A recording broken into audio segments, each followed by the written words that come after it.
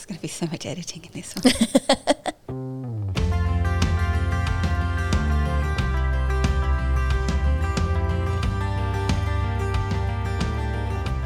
Hello everyone, my name is Andrea and welcome to the City of Marion's Literary Anything podcast, a podcast where I'm not going to make it.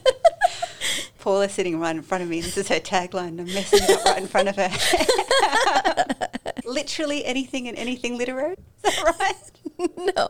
I've been doing this for months. All right, over to Paula for that intro. Okay. Yeah, okay. Welcome to Literary Anything, our Marion Libraries podcast where we talk about anything literary and literary anything. That was a huge improvement. Well done. But now I got to do it again. No, she can use that. She can use that. She's an excellent editor. Hi, I'm Andrea. I'm Paula. This month's podcast title is Yellowface by Rebecca F. Kuang. We were going to be having a chat to this book with author and librarian Sarah Schmidt. Unfortunately, Sarah couldn't make it today, so we have the triumphant return from the lady who's already saved the intro of the podcast, Paula. Hey everyone. Hello, Paula, and welcome back. Super jazzed to be back and to be talking about this book because there is a lot to talk about. It's so good. It's so good. So maybe without any further ado, we might introduce the book and just get cracking right into it. Sure. Do you want me to read the back? Yeah, go for it. This is one hell of a story. It's just not hers to tell. Athena Liu is a literary darling and June Hayward is literally nobody. White lies. When Athena dies in a freak accident, June steals her unpublished manuscript and publishes it as her own under the ambiguous name Juniper Song. Dark humor. But as evidence threatens June's stolen success, she discovers exactly how far she will go to keep what she thinks she deserves. Deadly consequences. What happens next is entirely everyone else's fault. So Yellowface was written by Rebecca F. Kuang, who is astonishingly accomplished. I don't even think she's in her 30s yet. She is the author of The Poppy War, which is a sort of science fiction trilogy based loosely on the Opium Wars in China. She also wrote Babel, or The Necessity of Violence, last year, a sort of another sci-fi one or fantasy one in the kind of dark academia mode. And this Yellowface is her first novel outside of those genres, so her first kind of engagement with literary fiction. It's been everywhere. I've seen pictures of this book on tote bags. It's all over social media. I think I saw snaps of it at train stations, ads for it at train stations and stuff around the world. So wow, this has been a big book. We've got it on our trending title selection here at the libraries and it's been incredibly popular as well. So it's one that everyone who's read it has an opinion on. So, Miss Paula, as a person who's read it and who has opinions on things, what did you think of Yellowface? I gave it 5 stars. I thought it was absolutely fantastic. I, as we've talked about in the past, sometimes struggle with book slumps. I was in another book slump. This book pulled me out of it. It was extremely pacey. I thought the pacing was absolutely spot on, especially as it was like reaching its crescendo. The writing was really easy and accessible. The characters, there are so many themes to talk about. It's the perfect book, I feel like, for a book club discussion because, it would generate lots of opinions and there's so many things around it to discuss. Yeah, I think if you're just a person who's interested in books, I think you'll really enjoy this. But if you're a person who follows literary news online or follows book talk, if you're familiar with some of the kind of scandals in publishing over the last couple of years, particularly to do with race and ethnicity, there are so many little Easter eggs buried in this book. This book, almost every single thing that happens in this book has a kind of real world corollary. No matter how absurd it kind of seems, there is a kind of real life example that you can kind of point to. So I think the more you're engaged with online reading communities, the more you'll get out of this book. And I think this is a real writer's book. It's very meta. There's a part, I don't think we'll talk about it as we get into it, but there's a part where I was like, she's writing and the spot where she's at is probably where the writer is at as well. It's difficult to explain, and we'll get into it, I think, as it goes along. But yeah, a real writer's book and a real meta analysis of the writing world. Yeah, for sure. So just to sort of give you a basic kind of outline of the world, it kind of begins, we are introduced to the character June Hayward. June is an aspiring writer who's literally gone nowhere. She's had one kind of book published. It sort of didn't go anywhere. She's been passed from kind of editor to editor at this kind of imprint that doesn't really care about her anymore. And she is mates from uni with a woman called Athena Liu, who is a just kind of literary superstar. Her books have been optioned by Netflix. She's a best-selling kind of author. She has a swanky apartment in Washington, D.C. She is beautiful. She's talented. She's sort of everything that June Hayward feels like she's not. And June, they have a real kind of frenemy-style friendship. It's really unclear why they're actually mates. Neither of them seem to like each other. So even when they go out for a drink, June is kind of complaining about her kind of woes, and Athena kind of never listens to her. Never, from sentence to sentence, isn't listening to her and making her repeat her kind of just bleak kind of news, like, oh, my editor won't reply to my emails. And she's like, just get your editor to give you some feedback on how you're going. She's like, lady, he doesn't reply to my emails. I literally just told you this. So one night they actually do have a genuine moment. They get really drunk. They go back to Athena's very swanky place. And in a moment of total absurdity, they make pancakes and Athena chokes to death on a pancake. This is not a spoiler. This happens in a very deadpan way in the first chapter. And in the kind of interim, either after the emergency services have gotten there or at some point, June decides to go back and steal a manuscript. It's the first draft of the kind of new novel that Athena has been working on. It's written on a typewriter, which to June's mind is another one of Athena's very pretentious affectations. But it also means there's no digital copy of it. So nobody knows that this manuscript exists, and she nicks it. And she goes back, and somewhere in the fog of her grief or pragmatism, she starts to tinker with this manuscript, and she eventually works it up to a place where it's finished, submits it to a publisher, starts a bidding war, and gets it published, where she becomes kind of that summer's new literary darling. The novel, though, is a novel about the experiences of indentured Chinese labour in World War I, kind of being used by, I think, America and Canada and the British. I'm not quite 100% sure there. Which, given that June Hayward is not a Chinese woman or has no sort of Chinese background, leads her into a bit of a minefield, which I think we'll discuss now. Doesn't it just? I mean, wasn't it interesting how her publisher works with her to change her name from June Hayward to, as the blurb on the back said, the ambiguous Juniper Song. And she's not lying, because her name is actually Juniper Song Hayward. Her mother was a bit of a hippie, and she named her children, June's sister is Rory, but her real full name is Aurora something, I can't remember the middle name, and June is Juniper Song. So yeah, she adopts this personality, quote unquote, of Juniper Song, and many misunderstandings of who she is as a writer for people who weren't familiar with June Hayward, which is most people, because as Andrea said, her career hadn't gone anywhere. Yeah, there are lots of assumptions made about who Juniper Song, who's written this book about the Chinese laborers, is. Yeah. To much hilarity at some times. Yeah. And it's really awful. She sits down so first off, I guess, the engagement with her cultural background comes through the marketing team. So this isn't kind of an ethical problem or a philosophical problem with who gets to write what. It's a problem with marketing. They want to make sure they're prepared for any kind of criticisms that could be launched at them. So they construct this new ethnically ambiguous kind of identity for her. And meanwhile, there's a young kind of intern who works at the publishers, who's in the background going, I think maybe we should get a sensitivity reader. I do think that we should hold off on the publication and just really think about what we're doing here. And sort of all of the white people who work at the publishing house are like, we should probably sack this lady. And eventually they do. Well, and wasn't it June, though, who was I can't remember, she didn't exactly say sack this lady, but she writes She writes a bad Goodreads That's right. review. They say to her no to the sensitivity reading, Yes. and then she goes off and writes a sort of scathing Goodreads review about the book.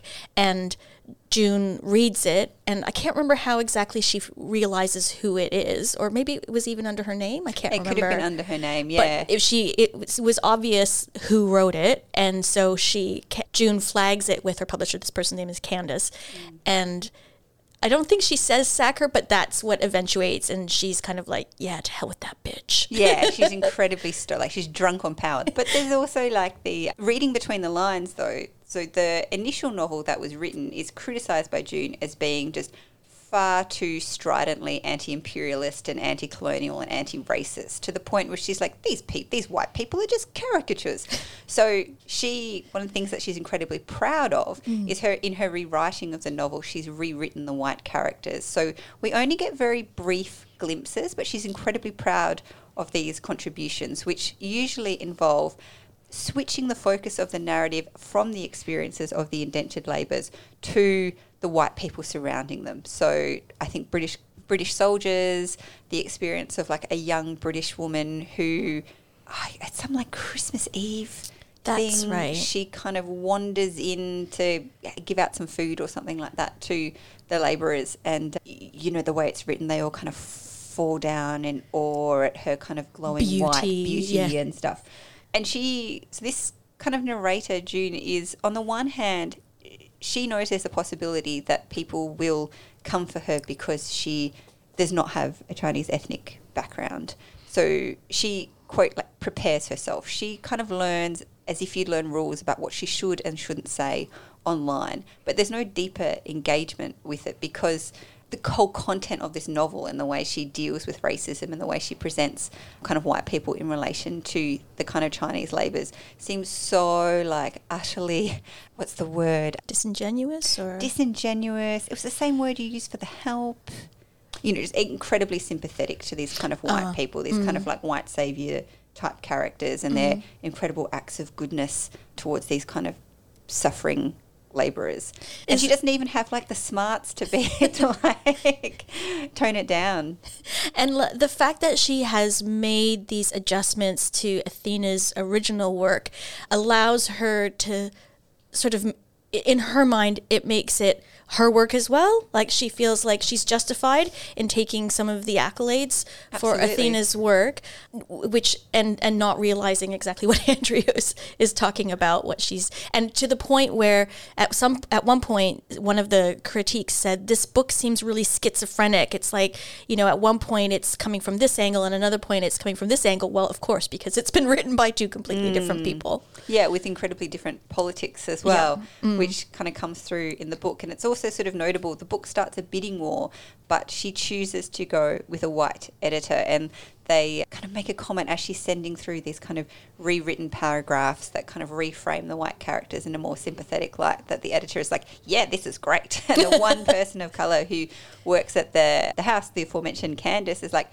yeah, so maybe we should get like a few other people to read this. This might not be amazing.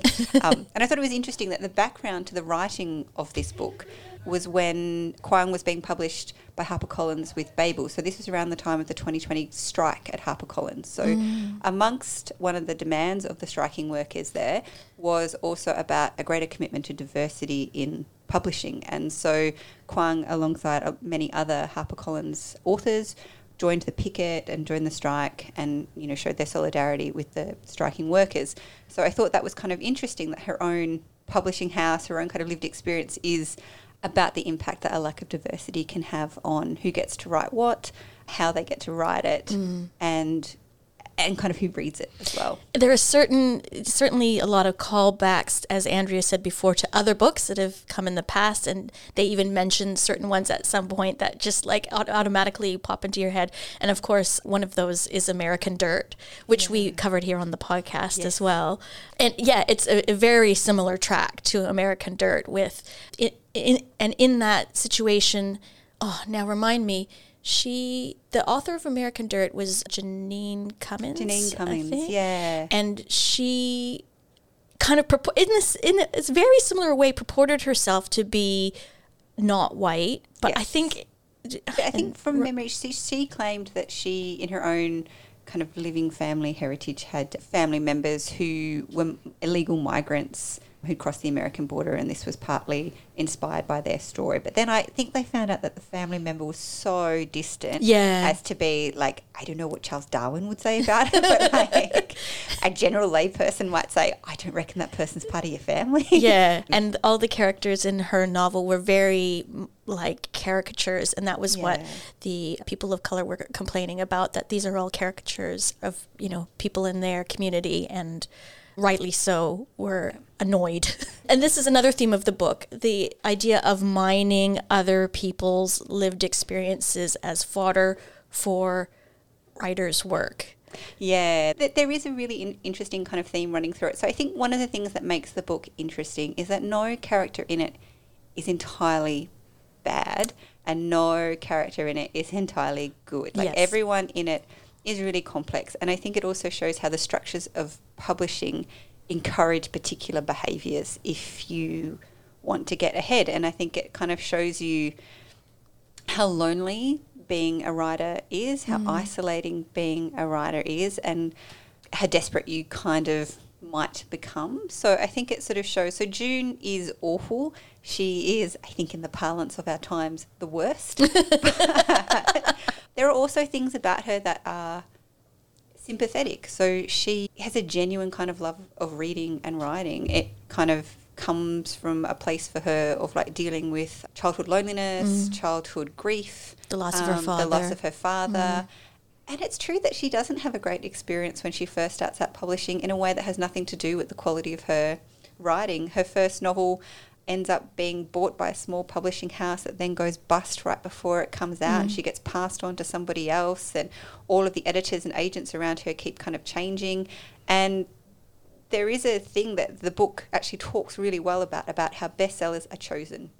The publishers decide, or the marketing teams at the publishers decide, it's this one, these 5, these are the big 5. And I think anyone who's interested in books can look around and you can kind of see that. This isn't to say that other books don't kind of filter through, or that everything is like this structure that no one can burst through.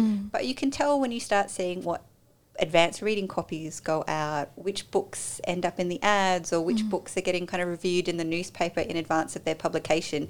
You know, you can kind of see that the publishing houses decide, these are the ones, we're going to push them. They're the ones we think, and we're going to push the author as well. It really helps when you have an author who is confident and articulate and photogenic and willing to kind of go out there and spruik their kind of wares. And, you know, in this book they talk about, you know, Athena is in this really difficult position in a way. So she is a Chinese American woman, almost kind of corralled by the publishing house into writing in particular genres and in particular ways about her experience. So there's a whole lot of creative freedom that's kind of denied to her. On the other hand, she's beautiful. She's been educated at elite institutions. She is also very savvy with how she manipulates her image and stuff as well. She is also, like Paula was kind of mentioning before, she's kind of a thief in her own way, which she sort of reminded me a little bit of that debate around the bad art friend. I don't know, did you remember reading that one? No. Oh, so this was the one where there were 2 writers who were in the same writing class, and one of them was donating a kidney to somebody else, and she kept everyone abreast of what was going on, and she released a letter that she had kind of written to the recipient about, you know, how she had had childhood trauma, and that laid the basis for her empathy, and how she was, you know, hoped the person had a really good life. Meanwhile, someone in her class wrote a short story about a young Chinese American woman who receives a kidney from this narcissistic white woman who won't leave her alone. And so as soon as the story came out, everyone was like, hey, that's you. So then the woman who wrote the letter sued the woman who'd written the short story, and then is this a real life? This is a totally real life thing. And then someone from the New York Times kind of picked it up and ran with the story, and it had that kind of thing about how authors can also be looking around the world in a way that objectifies the world and kind of flattens people, and people become opportunities, or they become stories, or they become not quite fully human to the author in a way as well. And that's what Athena does to June. What comes out is that June has this experience where I think she's drinking one night, and she's out with a guy, and sort of one thing leads to another, and in the morning she's left feeling like she did not fully give consent to what happened. And then she goes and she, seeks counseling for that and seeks medical attention, I think, and confides to Athena about her experience. And then lo and behold, next thing, I think it's in a literary journal, or Athena has a short story published that has a lot of similarities to what June told her. So in June's mind, she's like, she stole that from me. I stole from her, but she stole that from me. And it's just interesting, this idea of, as we talked about or alluded to at the beginning, authors using their experiences and the people in their lives as fodder for their work. And it's funny because we had an event last week called Literacello where Andrea had selected items to read in combination with the cello music. And one of the one of the books she read from was The Good Wife of Bath, which was based on somebody who Henry Chaucer wrote about, who became the Good Wife of Bath. And do you want to explain how that relates to what we're talking about right now? Yeah, so in The Good Wife of Bath, it's told from the perspective of a woman called Eleanor, and they imagine that she has this lifelong friendship with Chaucer, and they're incredible confidence. They're also a bit rude, so they talk about their life, their aspirations, marriages, sex, all sorts of stuff. Until one day, Chaucer betrays her trust by using her as the basis of The Wife of Bath for his tale, which for people who haven't read it, it's a very ambiguous kind of representation of a woman. For some people, she's a kind of proto-feminist. For others, she's this really manipulative, scheming, sex-mad, kind of harpy. And so when there's a really excellent scene in the book where she sits down to read this poem that her friend has been telling her about, and she realises that her friend has kind of betrayed her and their lifelong friendship, that the betrayal of her is so crude, she says, like, we can't really be friends. There could never really have been anything between us, because if there was, he wouldn't have been able to depict me in this kind of a way. And that relates to this book. Well, because of what's happened with June and Athena. And it just made me think, as a person who has done some writing in the past, I think authors do this all the time. And, usually I think what you come up with are like amalgams or, slightly skewed versions of people, including yourself. I think authors use themselves as fodder. You can't help but put yourself in some of your characters in various ways. I've not just used people that I know, but even like TV characters. I've thought, that TV character would be perfect. Imagine them in this scenario. And I think unless you're writing nonfiction, it's not going to be exactly the person. You're going to mold and shape your characters to fit the narrative that you're trying to tell. And I don't think that we can say that authors should never use their experiences in their work. You wouldn't be able to produce work, I don't think, otherwise.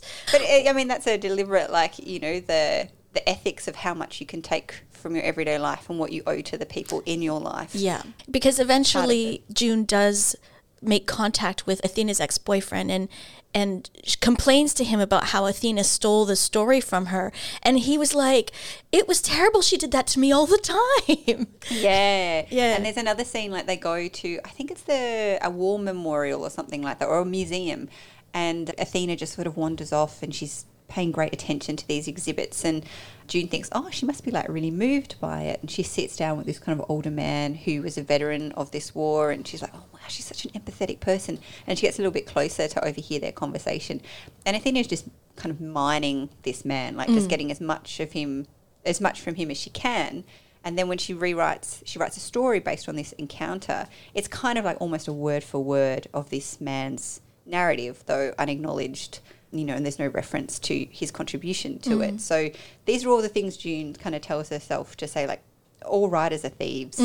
What I did wasn't wrong. I took the raw material, I reworked it into something else, and so I deserve what I have. I mean, you could cast another light on that and say, well, she's highlighting this man's story, and without her, going to him and getting that from him, nobody would ever know about his experience. So it's interesting, isn't it? Depending on how you cast the light, Athena could come across as being like a thief, or as trying to draw attention to the experiences of minorities who may not otherwise have a voice. Yeah, I think it does get really tricky. I think the book is good at kind of exploring that, because I think the book actually kind of argues that.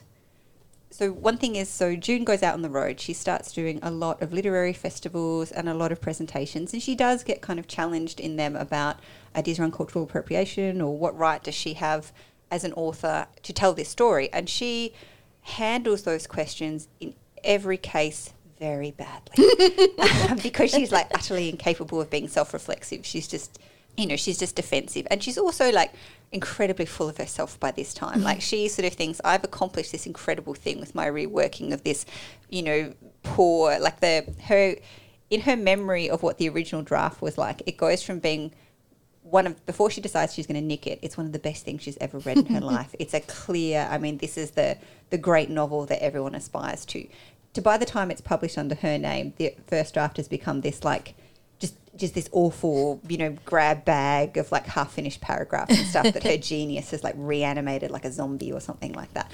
But it does, I think, the novel does wade in on the idea that in principle anyone should be able to tell anyone else's story.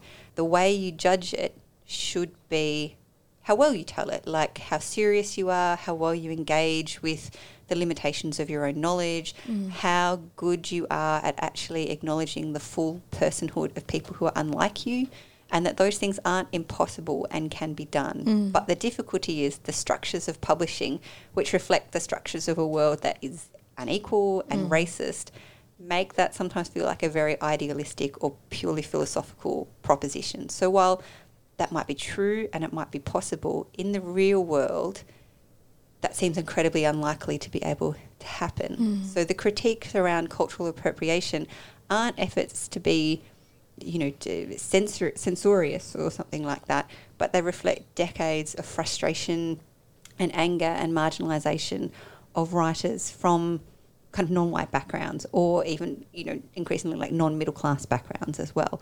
So I think the kind of novel, for all that it has this really funny, breezy tone, it's not reducible to one simple point either. It's not just like cultural appropriation bad. I think it's more kind of nuanced and sort of says there are these principles which seem fine, but in the real world it's very, very difficult. And the anger and backlash towards that reflects a real world hurt, I think. Yeah.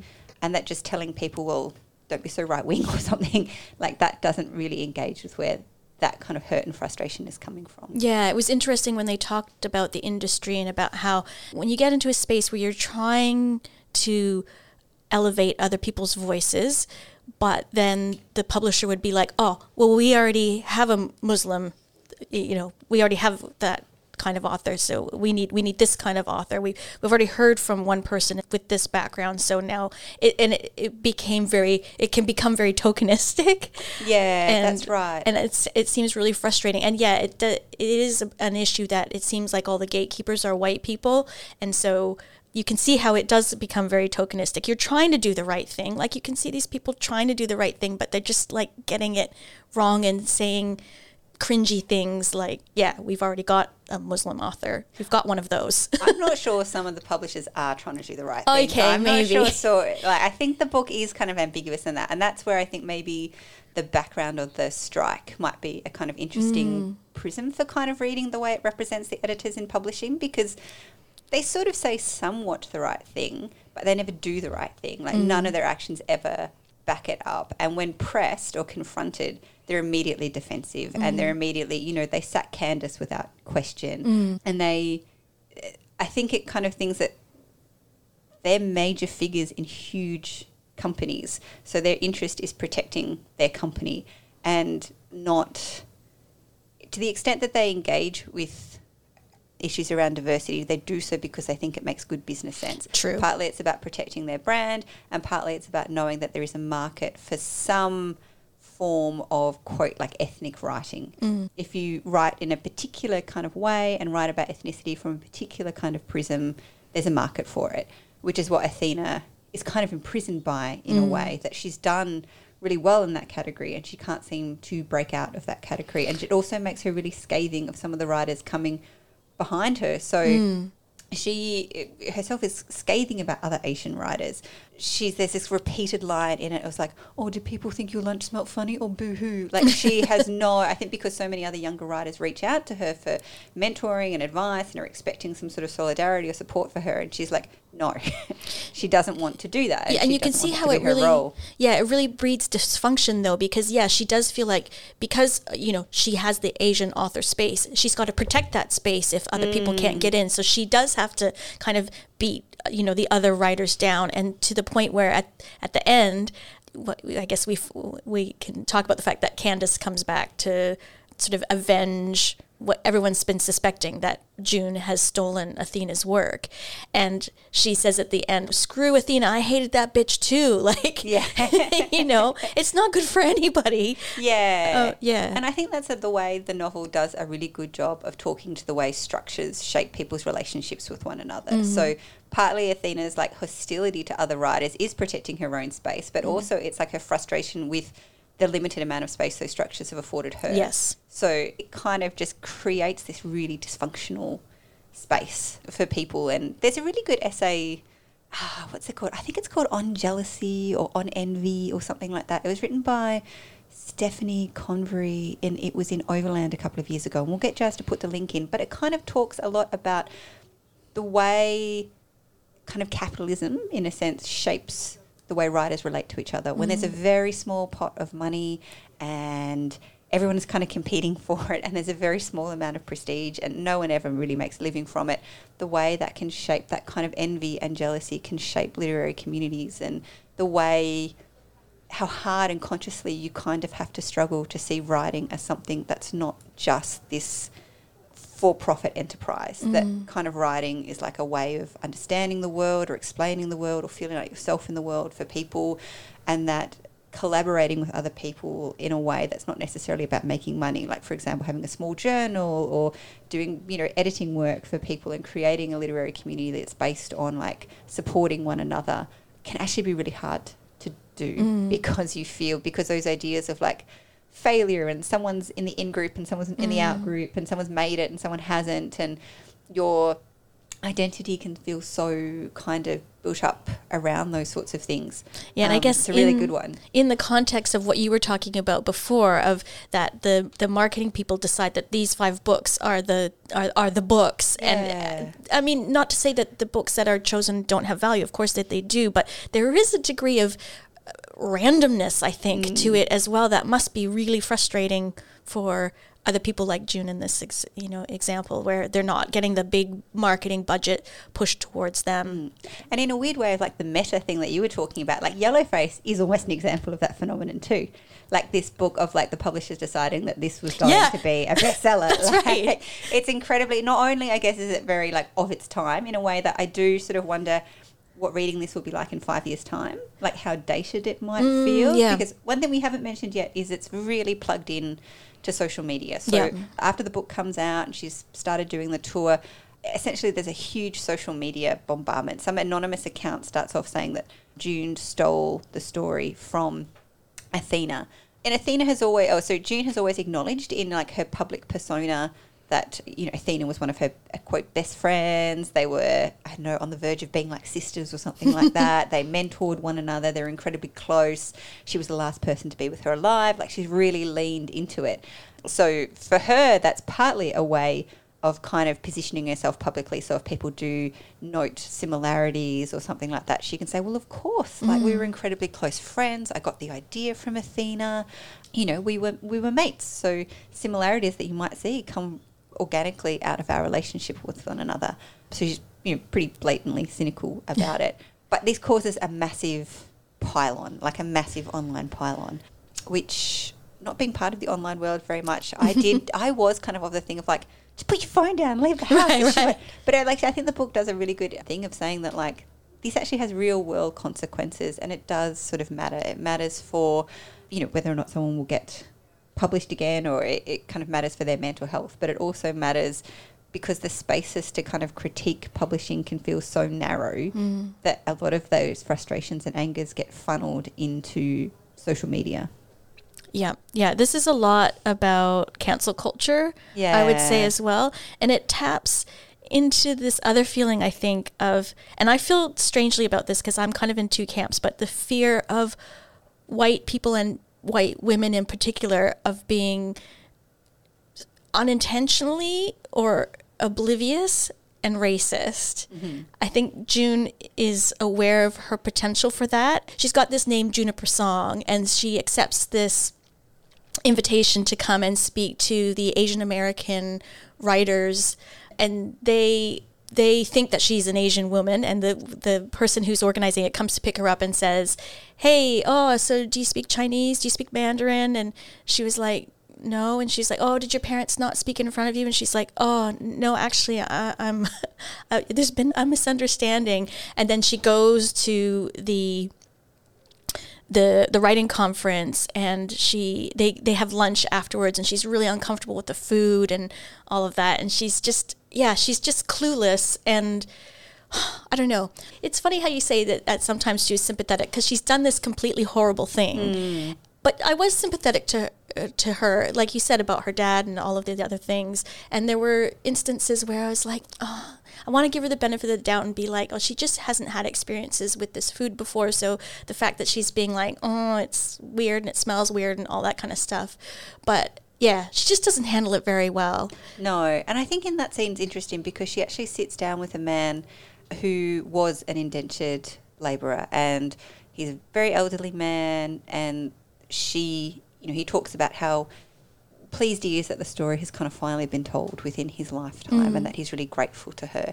And it's the only time in the book I think she experiences anything like a kind of shame, like she wants to leave there as quickly as possible. She just gets out of there. The woman who's organised it sort of knows that that's what's going on, that she's sort of embarrassed. And I sort of thought that was the first time, or possibly the only time in the book, where she was fully able to kind of acknowledge or just feel in her gut that the story she was telling had to do with the experiences of actual human beings, that this manuscript wasn't just like a ticket to literary stardom, that it was that, but it's also about real lived human experiences, and that there is a living kind of memory of those experiences.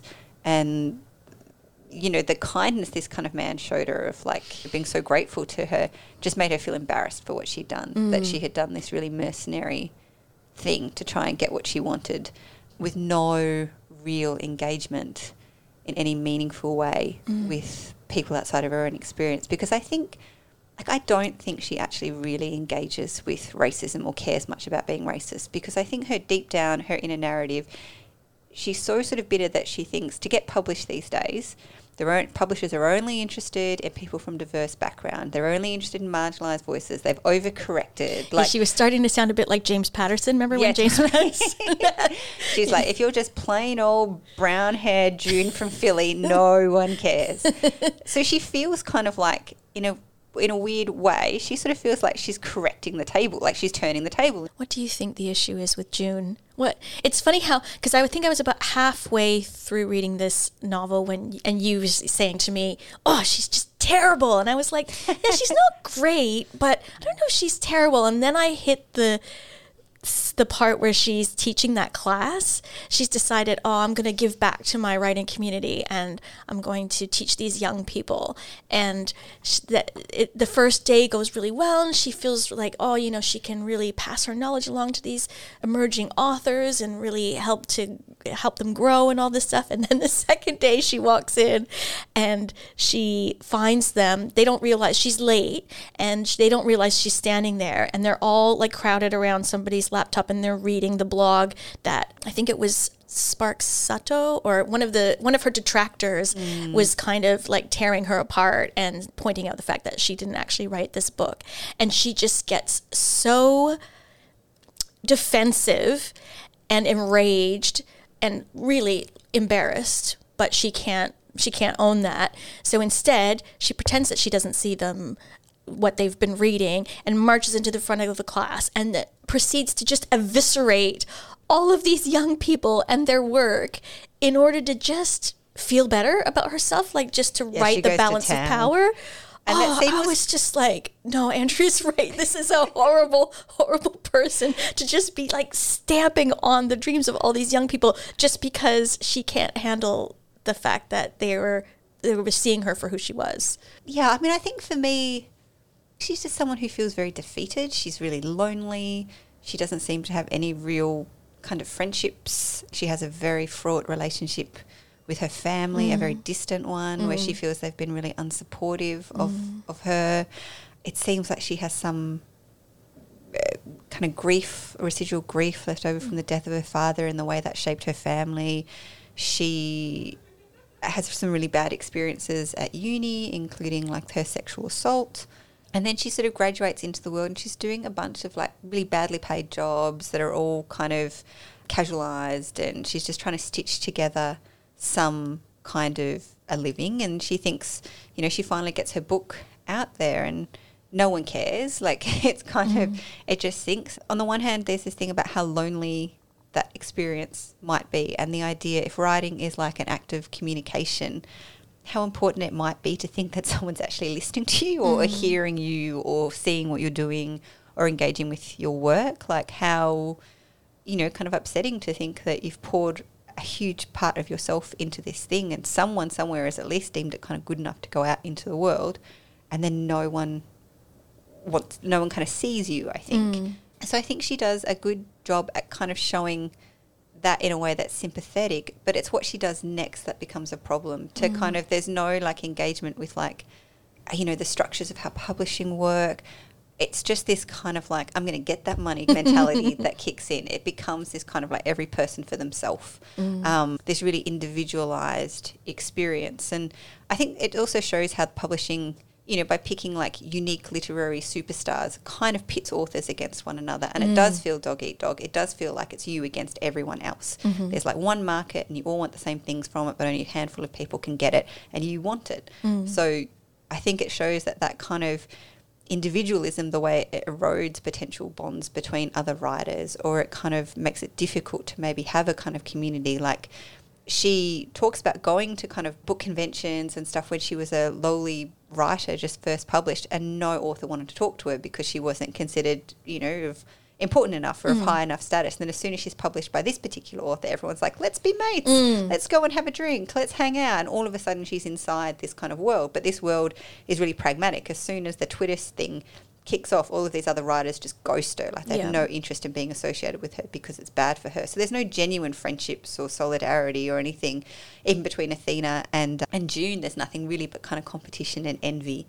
That was the other thing that kept evolving, as well as the manuscript. The nature or how solid their friendship was seemed to be like at first it was like not at all, and then towards the end it was like when she was looking back on those times before either of them were published and how they used to work together on their manuscripts, and it seemed like no, there was an actual friendship there. So that it was always shifting and evolving. Yeah, and I thought that was interesting as well, those flashbacks to before any one of them were kind of published, and they would like stay up all night and they'd write together and everyone would pass around their work and they'd share it, and there was a kind of genuine community of people there. But that's something, the closer they get to the market, the more that fragments. Because of all the things you were just saying. Because of the pressures of that make it really difficult for them to have genuine relationships because they feel like they're in competition with each other, and to some extent they are. So there's a storyline throughout the book where June keeps seeing Athena after her death.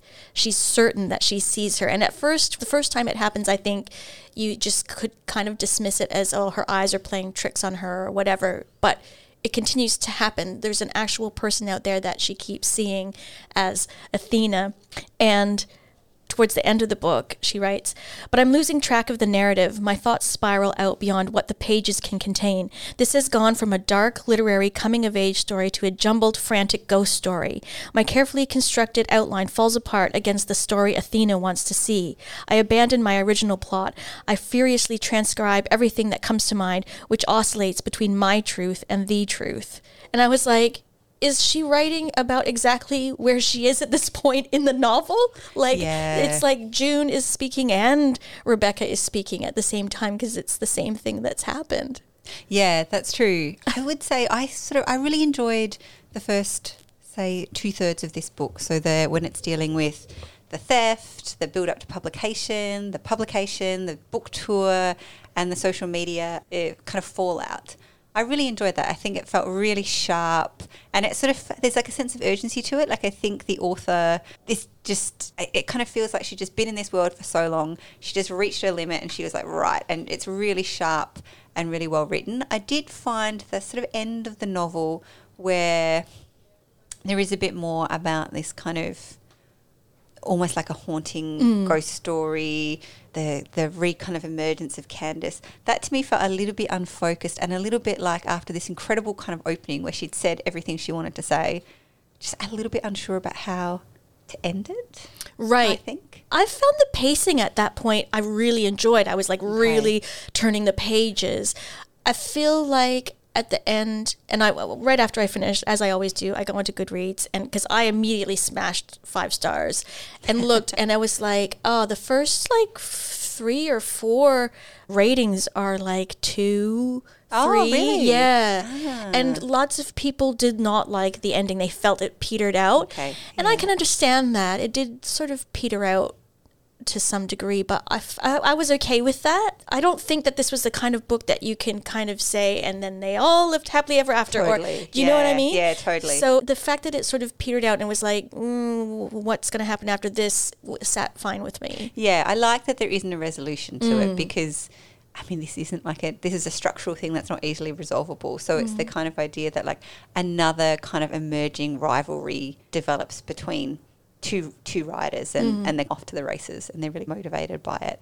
Yeah, I thought that was really, I thought that was good. I think maybe it's just the execution of it. Like in principle, having it end on this kind of unresolved note was good. It just sort of felt a bit like maybe a little bit wobblier than what had come before, which felt so taut. But yeah, I'd read like overwhelmingly really, really positive reviews of this and interesting ones from kind of writers from diverse kind of backgrounds. So many of them saying that they've had, you know, people in publishing use almost these exact phrases with them. They've had like an uncanny kind of experience reading this, that it so closely affirms their own experiences of what the publishing world has been like and what kind of some of the oblivious white women who exist in that world have been like, and what the attitudes towards diversity and stuff have been. So yeah, I totally take my hat off. Like I think she's really nailed that publishing world. I thought she did too. So if any of those things interest you, writing, publishing, cancel culture, who gets to tell whose story, any of those things, this is a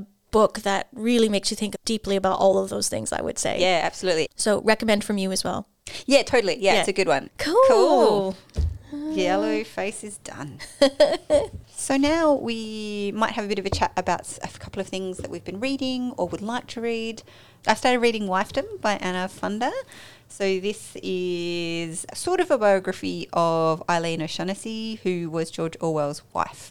But more probably accurately, I think it's about the way the unacknowledged work of women gives creative men the space to do what they need to do, and the way people like their biographers have been complicit in writing the contributions of women out of these people's lives to create the idea of like male genius. I feel like there's been a few of these works lately. Yeah. I can't think of any off the top of my head, but it's not a new concept recently, which I'm fully in favor of. Yeah. So this is like, there's parts of this book where she makes the points really beautifully, and she talks about, you know, how biographers use a passive tense to create, like, you know, it was a period of, you know, George Orwell was smashing them out this summer, and then it's like, but why? Why did he have so much time to do this? And it's like, then it looks at what Eileen was doing in their actual life that created the space for him to be incredibly prolific.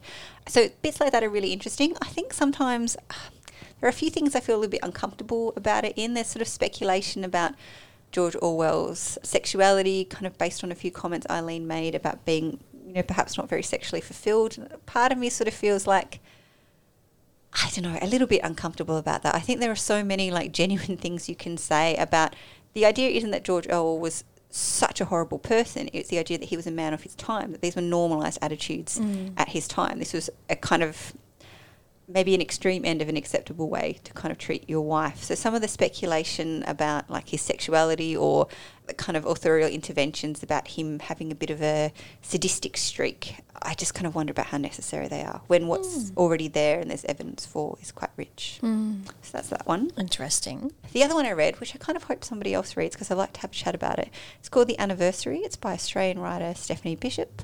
It's actually pretty similar to what we've been talking about. You're right, there is a theme. Publishing likes themes. Yeah, it's about a husband and wife, kind of middle-aged, head off on a cruise for their 14th or 15th wedding anniversary. The husband dies on the cruise. That's not at all a spoiler. It's on the blurb. And it's sort of about how the woman deals with grief. But it's also about, she kind of realises that she's become a suspect, that there's an investigation going into his death. Is this fiction? It's fiction, yeah. So it's literary fiction. I think the publishers maybe did it a bit of a disservice by kind of presenting it as kind of like a crime thriller or a whodunit. It's a really literary book, which is kind of about marriage and relationships and the resentments that build up over the course of a marriage. It's about kind of gender. So she met her husband when she was a young student and she thought he was this incredibly dynamic university professor. She's also a writer on the cusp of a major kind of career high. She's about to win this incredibly prestigious award. So it's really like an investigation of their marriage. And this sounds really familiar, actually. Is it? Who wrote it? Stephanie Bishop. There were lots of proofs in the kitchen for a long time that I think I'm the only one who grabbed one. But there are things about this novel that work so well and that I really enjoyed.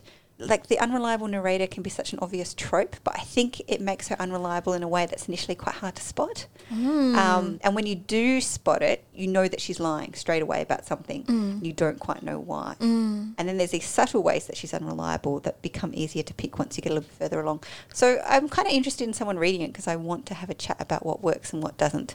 I think it'd be a good one for book clubs as well. But if anyone has read it and would like a chat, I'm based at Hallett Cove. You can come on down because no one I know has read it. We do like a book with an unreliable narrator, don't we? Yeah. Because this book, of course, has an unreliable narrator. Let's call it an oblivious narrator. Yeah.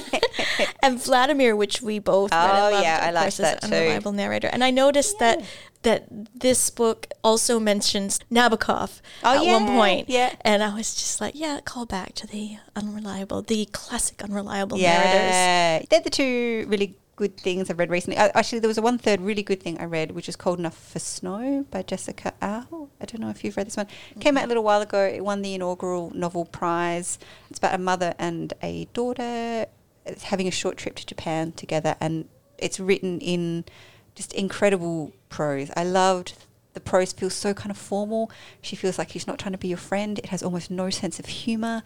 It's so rich and elusive, and it really, really rewards. It really trusts that you'll read it properly, so it doesn't spell anything out, and it lets you notice patterns and loops and shifting emphasis and stuff, and it trusts that you'll just read it and she's not going to spell anything out for you. And it was so good. It's really short and it's just excellent. And it felt like it avoided lots of familiar writing tropes at the moment. It's something that felt slightly old-fashioned about it in a really good way. Okay. I loved it. It's incredibly sad. To me, it sort of felt like about the total inability to really connect with someone even when you really want to, and even when in some ways you are partly who you are because of them, like just the kind of inability of really understanding one another. It's really good. Great. That's that. Anything from you or? No, I've got nothing. Paula has a very important job, so she can't layabout like me. I've started to read Hail Mary by Andy Weir. Who wrote The Martian. Yeah. And it's really good, and I just haven't, I'm listening to it on BorrowBox, and it's really great, but I just haven't finished, so I haven't read enough to say too much more than that. That sounds good. 4 new releases. There was only one I wanted to plug, mainly because I've read an excerpt from it, and it was really funny. It's called I'd Rather Not. It's by Robert Skinner. It's published by Black Ink. Have you heard about this too? Yes. How long ago was it published? Just came out. Oh, okay. Maybe at the start of the month, actually. Okay. Start of July. Yeah, maybe I heard about it from you. Yeah, it could have been. I've been banging on about it. Yeah, as Robert Skinner it's his memoir of essentially being kind of down and out in Melbourne. He published a very obscure literary journal. He's had a bunch of kind of random jobs and lived all over the place. So it's his memoir of deciding he didn't want to work. He wanted to try and devote himself to writing and just how incredibly difficult that is. So, yeah, it's really funny. There's a few excerpts online. I'd encourage everyone to have a read. It's really good, and it's very unlike anything else I've mentioned today. So Cool. There you go. Something different. Well, I think we have an announcement to make for the podcast. Oh, yes. Well, this will be my last podcast with the gang at Marion Library Service because I am moving back to Melbourne with my family. So this also means I'm unemployed. So feel free to reach out if you would like to give me a job. But yes, I've really, really enjoyed doing the podcast, especially with Paula, who was my mentor for the podcast, who had me on for the first one and has helped me through it and coached me through it all the way. So, and I will really, really miss working for the City of Marion. It's been an amazing time working on their programs here. Everyone's been super generous, and the community have been just so much fun to kind of work with. So I'm really grateful to all of our regulars who come along and new people who've popped in, all the authors we've had. It's been lots of fun. Jazz can edit this so I sound more articulate. Well, obviously this is a huge loss for Marion Libraries. We're really sad to see Andrea go. I've just really appreciated everything that Andrea's brought to her role, not just to the podcast, but to the program's delivery. I've learned a lot from Andrea over her time here, and I've just really loved all her enthusiasm and ideas and everything she brings to the service. So thank you so much, Andrea, for everything that you've done, and good luck in Melbourne. Thank you so much. And I hope you continue listening to the podcast. I shall. I feel like some of that was code for she goes on a bit. But absolutely not. Oh my gosh, yeah, I feel like this is the second time I've had to make an announcement like this in the podcast, and I do not like it. So what is the future of the podcast? So for Paula? the future of the podcast, we're going to continue to intersperse our book club type episodes with our author recordings. So next month you will get our recording of Pip Williams, obviously super popular if you missed coming along to that one. That was a fantastic talk that she had with Allie Clark from Mix 102.3. So I encourage you to tune into that one. And then we'll continue to go back and forth. So we'll let you know when we release that podcast what our book is for the next month. Excellent. And then after that, I think we will have a combination of myself, of Jasmine, and our new team leader, Salma, running the episodes about the books. So that should be fun. We're looking forward to that.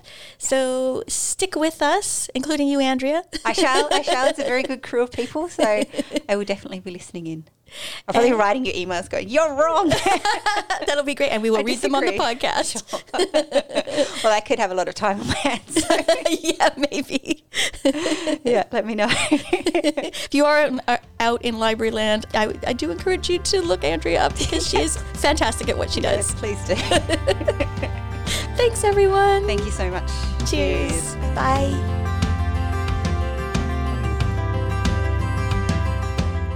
When I mess it up, maybe I'll give it a go to see if I can get it right on my last one. And if I mess it up, you jump in and fix it. No worries. The City of Marion recognises that the Literary Anything podcast is recorded on the traditional lands of the Kaurna people, and we recognise the Kaurna people as the traditional custodians of the land.